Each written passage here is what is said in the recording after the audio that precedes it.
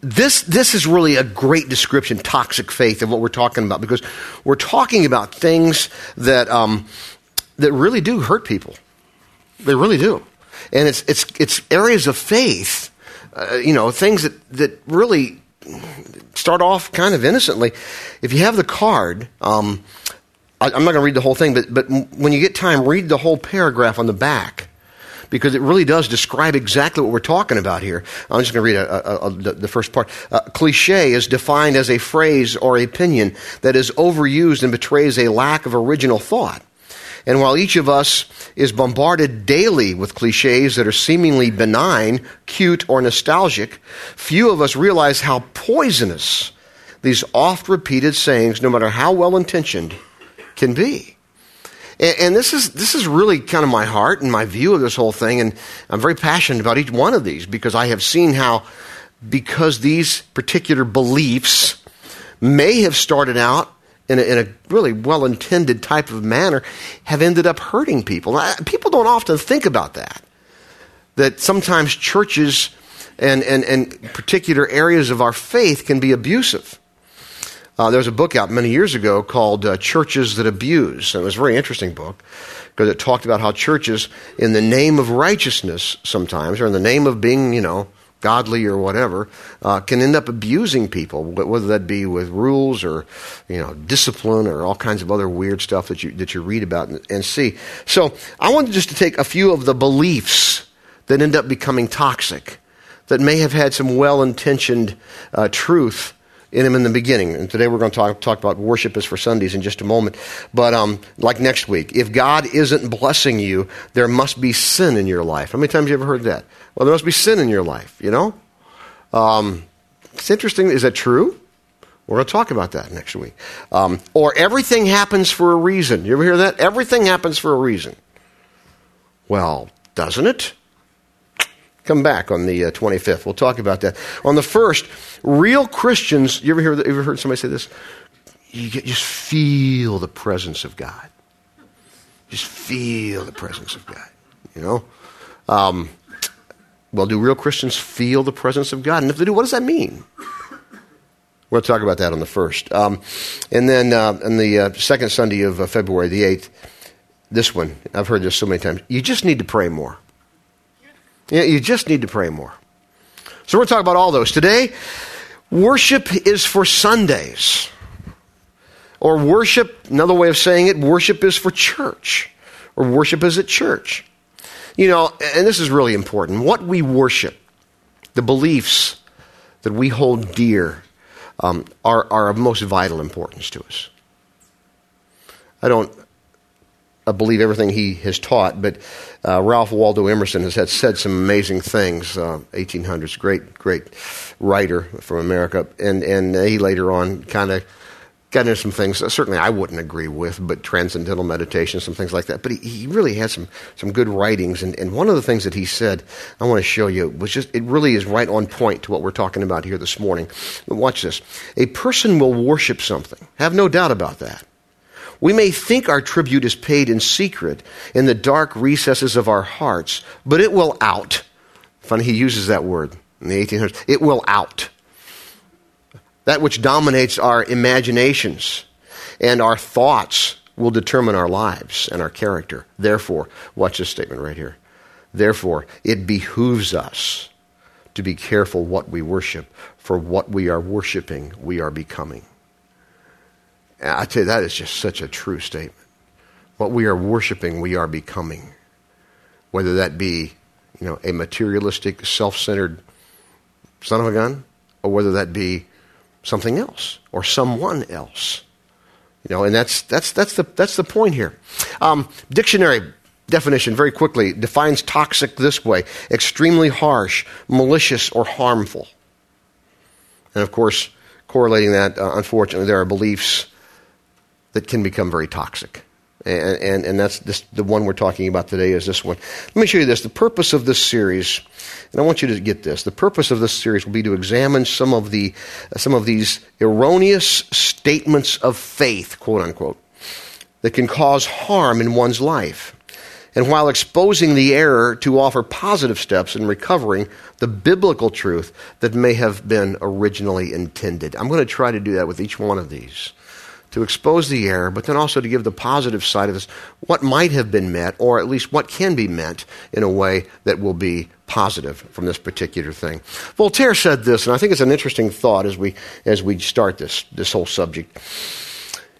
Anyone who has the power to make you believe absurdities has the power to make you commit injustices. And I really like that thought a lot. Because how many times have you seen injustices committed in the name of God, or in the name of the Bible, or God forbid, in the name of Christianity? Has that ever happened? Of course it has. So that's why this stuff is important. That's why this isn't just for theology classrooms. For people who have a bent and who just have a love for theology and the Bible. It's not just for us. Because it really does affect how we live, all of us, our beliefs, and so forth. And here's the thing about this particular belief in terms of worship is for Sundays, or we worship at church, however you want to say that. The toxicity of this belief is that it cheats and that it misleads the sincere follower of Christ. And more importantly than that, even it misleads the meaningfulness and the richness of a relationship with Christ and what that means, into this thing of, well, church, worship is for Sunday or for church. I'll make a statement here, and I'm going to make this statement so that I'm not going to put it on the screen, because whenever I do that, and if it's a question about the grammar or the word, I usually hear about it. So here's what I did with this statement that I'm going to give you. I emailed it to one of my grammar policemen, okay? Policewoman, actually. She's an English teacher, okay? A very well-educated English teacher. And this passed muster with her. So if you don't like it, tough, all right? Here we go. When I talk about this whole thing of worship is for Sunday, or worship is for the church, or whatever, this is one of the major origins. This worship is for Sunday, or for church. This is one of the major origins of the non-thinking tendency and the shallowization of Christianity. Okay? The shallowization of Christianity. I can use that word if I hyphenate it, I'm told. So there. And she says, what are you trying to do? My teacher friend says, what are you trying to do? Come up with another Teetersism? I said, no. I said, I really want to communicate that this particular teaching has done an awful lot to really shallowize, if that's the right word, Christianity, because it really has. That Sunday is for worship, or church is for worship. It's really made things, it's brought new depths to shallowdom, really, in Christian church, basically. Think about that one for a while. All right. And here's the tendency. I want to show you what the Bible says. Before I do that, I want to show you what happens with this, because what is the toxicity of this belief? What is it? What's so toxic about it? One thing is it just causes separation. It just causes separation in a person's life. It causes you to divide, and it causes some internal discrimination. This is church, this is work, this is my life, this is my home life, this is my my club life, whatever it happens to be.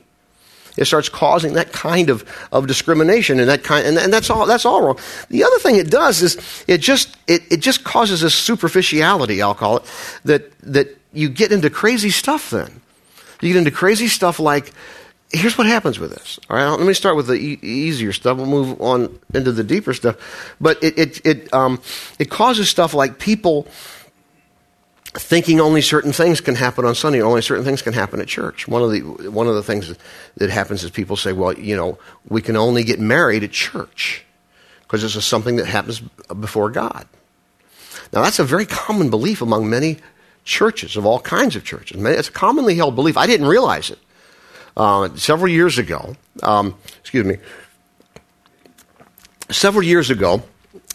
I was at the pastor in Vail, I was there for 18 years, somebody came to me and they said they wanted a Christian ceremony. And they didn't go to our church. And I said, that's okay. I've never been all, crazy about that kind of stuff. I said, well, why don't you have your pastor marry you? They said, well, he won't marry anyone outside the church because this is holy thing we're doing. And this was in Vail, where I was the pastor, and they said, we wanted to get married on Vail Mountain. I said, and that was early on. Later, I did many, many, many weddings on Vail Mountain in many different places, although it was one of those deals where they wanted to do the wedding. This is crazy. I've done it all over. And there's a lot of great places. If you know Vail, there's a lot of great places on Vail Mountain to do weddings. Easy to get to. Take a lift, walk over to it, whatever. They wanted to do a wedding in the back bowls of Vail, if you know the back bowls, which is powder. I mean, at the end, basically, of a double diamond ski thing. And I was like, they said, we're going to be at such and such place, and that's where we want to have the wedding. And I said, sure. And so I've skied enough, and I was okay. And I got there, and I'm like, just how many people did you think were going to make it to this wedding? I mean, I'm okay. I'm here. I'm all we need. But it's a whole lot of folks can't ski that, And anyway, it was just crazy. But the thing was that the pastor wouldn't marry them. Pastor or priest, I can't remember which, wouldn't marry them in church. Wouldn't marry them outside of the church. I've run into that many times since. Now let me ask you, think about that just for a moment. Now, what is this? Is this thing of marriage between you and this other, and your wife or husband? Is it between you and God and friends, or is it, the church? Well, it's between you and God and your friends. And so you get into all kinds of crazy stuff. Then you get into, I've run into this a few times. Somebody wants to baptize or dedicate their baby. Well, we can only do that on Sunday in church. And I'm like, we had one here just 2 weeks ago. It's always an honor. I always love doing them. It's just an honor to do them. But, I've done some of those in people's homes where they say, we're going to have it on a Friday night or a Saturday night and have all of our relatives and all of our that are nearby and all of our friends and to have a baby dedication here in the house. And it's just great. But see, and again, some people say, well, you can't do that. You're outside the church. Well, where did that come from? It didn't come from the Bible. So you see what happens when you start the toxicity of this thing, but unfortunately it doesn't stop there. It goes much deeper. Because all of a sudden we start doing that separation thing, and all of a sudden we have our church behavior and our non-church behavior. Oh, we're going to go to church. We got to put on the good face, man. And you're in the car and you're fighting and you're mad at each other and everything else is going on, and you close the doors and you get out. Here we are at church. Hey, Rich, how you doing? You doing good? Oh, we're doing good. God bless. Yeah. Oh, yeah. Well, what kind of crap is that? I mean, come on. Is that what God had in mind with this whole thing? So the whole issue here is we've got to really get some. We got to think, but we really also need to think what does the Bible teach about this, because the Bible's pretty clear. And when you start talking about people becoming divided, and then that's when lots of times hypocrisy will step in. And they become these conflicted individuals because they have one life here and one life here, maybe even a third life over here. And God never intended that. What does the Bible teach? It's pretty simple. It's in Romans chapter 12. This is just so good. Let's just read it. It's just so good. Just so good. Verse 1. I know I say that a lot, but I teach the Bible. I love the Bible. I love teaching it. So and I really do believe it. It's my heart. So, dear brothers and sisters, I plead with you, give your bodies to God. Give your lives to God because of all He has done for you. Let them, your body, your life, be a living and holy sacrifice, the kind He will find acceptable. This, watch this. This is truly the way to worship Him. Whoa. He didn't say anything about church. He didn't say anything about Sunday. This is the way to worship Him. Don't copy the behavior and customs of this world. But let God, I love this word. I know it sounds silly, but I love this word. Let God transform you. I'm going to talk about that in a second. Let God transform you into a new person by changing the way you think. Then you will learn to know God's will for you, which is good and pleasing and perfect. Let's go back to that word, transform you. Let God transform you. Greek word is pronounced roughly metamorphosouth. It's always interesting pronouncing Greek words. It's a dead language, been dead language for a long time, so people will always go to you, oh, that's not how you pronounce that word. Oh, yeah, where did you hear it pronounced? It hadn't been spoken in a few hundred years. Anyway, the word really, the English word metamorphosis comes from this Greek word. Truth is, that's how I learned English, is by learning Greek. And that's, I know that's arguable, but anyway.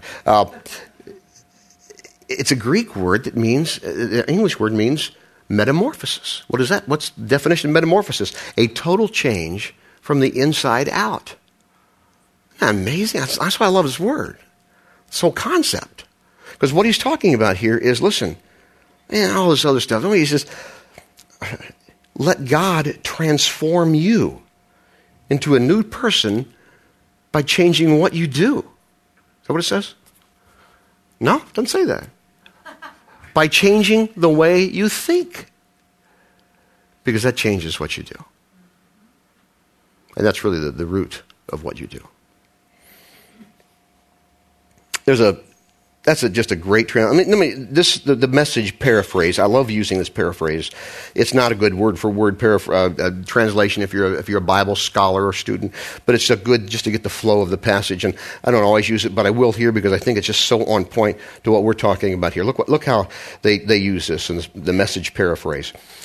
Same two verses. So here's what I want you to do, God helping you. Take your everyday, ordinary life. You're sleeping, you're eating, you're going to work, you're walking around life, and place it before God as an offering. Embracing what God does for you is the best thing you can do for Him. Don't become so well adjusted to your culture that you fit into it without even thinking. That's important, without even thinking. Instead, fix your attention on God. You'll be changed from the inside out. Readily recognize what He wants from you and quickly respond to it. Unlike the culture around you, always dragging you down to its level of immaturity, God brings the best out of you, develops well-formed maturity in you. Well-formed maturity in you. Listen, worship is how you live your life. It's how you live your life. You say, well, isn't worship when we come together on Sunday and sing songs like we did? Yeah, that's worship too. Well, does that mean I have to go around when I worship and sing songs? You know, maybe you will. Maybe you'll have your iPhone or your iPod on and you'll be listening to stuff and you're like, and maybe some Christian songs that you can listen to, and maybe that will happen. That's great if it does. It doesn't have to be. Worship is so many different aspects. So worship is how you live your life. It's what we do all day long. It's how we treat people. It's how we treat each other. So that's how we value our family and how we treat those we love the most. Sometimes that's the biggest challenge, isn't it? You know, it's awareness of living our life in the presence of God, because He's always there. And worship is really living our lives aware. Try to be constantly aware. You're not always going to be, but you try to be constantly aware. God's right here with me. It's going to change some of the things that you do. Might change some of the things that you say. You know, it's an aware. You know, it's how we use our resources. Worship is how we use our resources. No, I mean, and whether money. You mean people say one passage in the Bible talks about worship when you give. Does that mean that when I write a check, a really, really, really big check to Renaissance Church, or a small one, that am I supposed to really worship? Yeah, you are. What does that mean? Does it mean I sing a song and write the check? Or we don't really pass the plate? And the reason we don't pass an offering, there are many reasons, but one of the reasons we don't pass an offering plate is simply because we don't want it to be a distraction. We don't want people thinking, oh yeah, they're like every other church, they're just after money. And we don't want people giving who aren't bought into what we're doing. Frankly, I mean, we want you to give, don't misunderstand, but we want you to give for the right reasons. The Bible talks about that. Give for the right reasons. And when you write a check or you sign over that stock or whatever it is that you do and however it is you choose to give and are able to give, you do so with an attitude of, hey, Lord, I hope you'll please use this because I believe in what they're doing. I want to be a part of that. That's worship. Oh, did I mention it's not just money. It's time also. And what I can do. Different things that I can do using my time. Maybe it's just a very simple thing of seeing someone that needs help and trying to help them. Interesting, I saw a thing, maybe you saw too, the other night on one of the news shows of how people were treated. Actually, it was in I think Linden, New Jersey. It was somewhere close by where they did a little hidden camera thing, and they had some people who couldn't speak English very well. They were Hispanic people, and they put an actor behind the counter of this deli, and he acted, "Get out of here! You can't speak our language." And he was doing that to see what people would do, what other customers would do, and whether they would come to their aid. It was really interesting thing in human dynamics and so forth. And and some people, yeah, they need to get out. They can't speak our language. And there were other people who I don't know why they would do it. I think it was Linden, New Jersey, or somewhere nearby there. And I was just like, and it was on like 2020 or one of those stories. Anyway, it was interesting to watch how people would, from this camera. Of course, you're kind of exposed to the world there. If you didn't know, all I could think about was, gee, if that was me, what would I do, and what would people from Renaissance Church see? And hopefully I would be, hey, let me. There were many people, actually more than half, who would say, well, hey, what do you want? And they'd find out what they want, and they would try to help them out. Maybe someone was helping somebody out, some simple little way. I can see how what Jesus would do in that situation. The whole thing about this whole thing of worship is for Sunday or worship is for church is it just leaves out one huge key component that God desires. And I'll show you that. I'm going to show you that in a verse from the Old Testament. One of my favorite.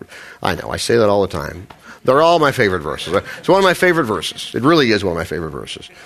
2 Chronicles 16:9. The eyes of the Lord search the whole earth in order to strengthen those whose hearts are fully committed to Him. In other words, God is looking for a few good hearts. That's what it is. That's all. I love the imagery that this verse conjures up in my own mind. Because I can just see God sort of, figuratively speaking, just in heaven, kind of looking like this, looking around, because He can see hearts. Oh, there's one. There's one. Oh, there's one. Oh, there's one. Oh, I want to help him. I want to help her. Doesn't mean they're perfect. Indirectly, this was a reference to David, who was far from perfect, very flawed, King David. But he still had a desire, a heart, a desire to honor God with his life like no one else, even though he fell short on numerous occasions. So you can't do with that. Just love that verse. That's what leaves out the whole thing when you say worship. That's the real toxicity of that whole thing. That Sunday is for worship, or you worship at church, or however you want to put that thing. That's where it gets all disjointed and disconnected, and you lose everything. All right, so very quickly, what does a church have to do with worship? Now, you sit here in church and you talk about this stuff, and you would think that you don't really believe in church, and I know you do, and I do, and I love church, and I get depressed on Saturday nights when we have weather like we had last night, and thinking nobody's going to come to church. It's all going to have so much snow, and when I pray and God, don't let it snow, and it worked last night. It worked, it did. Not much. I mean, it doesn't always work, but it did last night. But so I believe in this thing, church. I really do. Obviously, I've spent a few years doing this. So what does that have to do with worship? Well, hopefully it will create an environment that will be conducive to worship. To start with, is that going to be the 1 hour a week type of thing? Well, it's a good start. Or is it going to be, does it need to be 3.5 hours a week? Somebody here, actually, and this has been coming here, was talking about a church that they used to go to, and their services, no kidding, were like 3.5 hours long. Yeah. So, did you do that? Yeah. Was it you tell me that? No. Okay. God bless you. I'm resigning the ministry if that happens here. Let me just tell you. I'm not a 3.5 hour guy, whether I'm here or there. I'm 3.5 hours, let me tell you. Hey, listen, I'm not criticizing that. That's fine. That's fine. For that's personal style. It's personal choice, personal preference. God bless them. I mean that, seriously. Is it 3 hours? Is it 1 hour? I don't know. But whatever, you try to figure that out best for your particular culture and where you live and so forth. But here's the key. Hopefully you will create an environment that will stimulate people to understand what worship is. Yeah, we come here to worship, but we just start. And it stimulates what goes out from here and the rest of the week. Because worship isn't just about coming to church on Sunday. Hopefully it'll inspire that. Hopefully a church will be a conduit for that. That's what we try to do, to be a conduit for that, for worship, and to inspire that from not just here, but from the rest of the week. And hopefully it will teach and it will model that whole issue, that whole concept of what it means to worship God. And it's not just a Sunday thing, and it's not just a church thing. Most importantly, I think the church needs to teach the true biblical, Christ-centered worship and what it really is. So let me read that one more time, just to get you to think about it. Back to the message, back to Romans chapter 12, verse 1. So here's what I want you to do. God helping you. Now watch this. Just expand it. Take your everyday, ordinary life. You're sleeping, you're eating, you're going to work, you're walking around life. You're watching the Giants' life. I'm serious, watching football. You're playing golf, you're playing tennis, whatever it is you do. That's what he's saying when he says you're walking around life. Just your life. Your whole life. And place it before God as an offering. Embracing what God does for you is the best thing you can do for him. It's how we live our lives. Not just on Sunday, but 24/7. And when we fail, we thank him for his forgiveness. We thank him for the price that Jesus paid to make that possible with his death, his burial, and his resurrection. And we thank him for that in Jesus' name. Let's pray. God, we are so thankful for your love and for your grace in all of our lives. And I pray as we leave here today, we would think about what real worship really is. And that we would, and we're not perfect, and God, you know we're not perfect, but we would seek to make that as a part of our life. That worshiping you is how we live our everyday lives, our walking around life. We thank you for that. We thank you for the love that Jesus has for us, that he came and suffered and died and was buried and rose again, and now gives us abundant and eternal life. And we thank you for that in Jesus' name. Amen.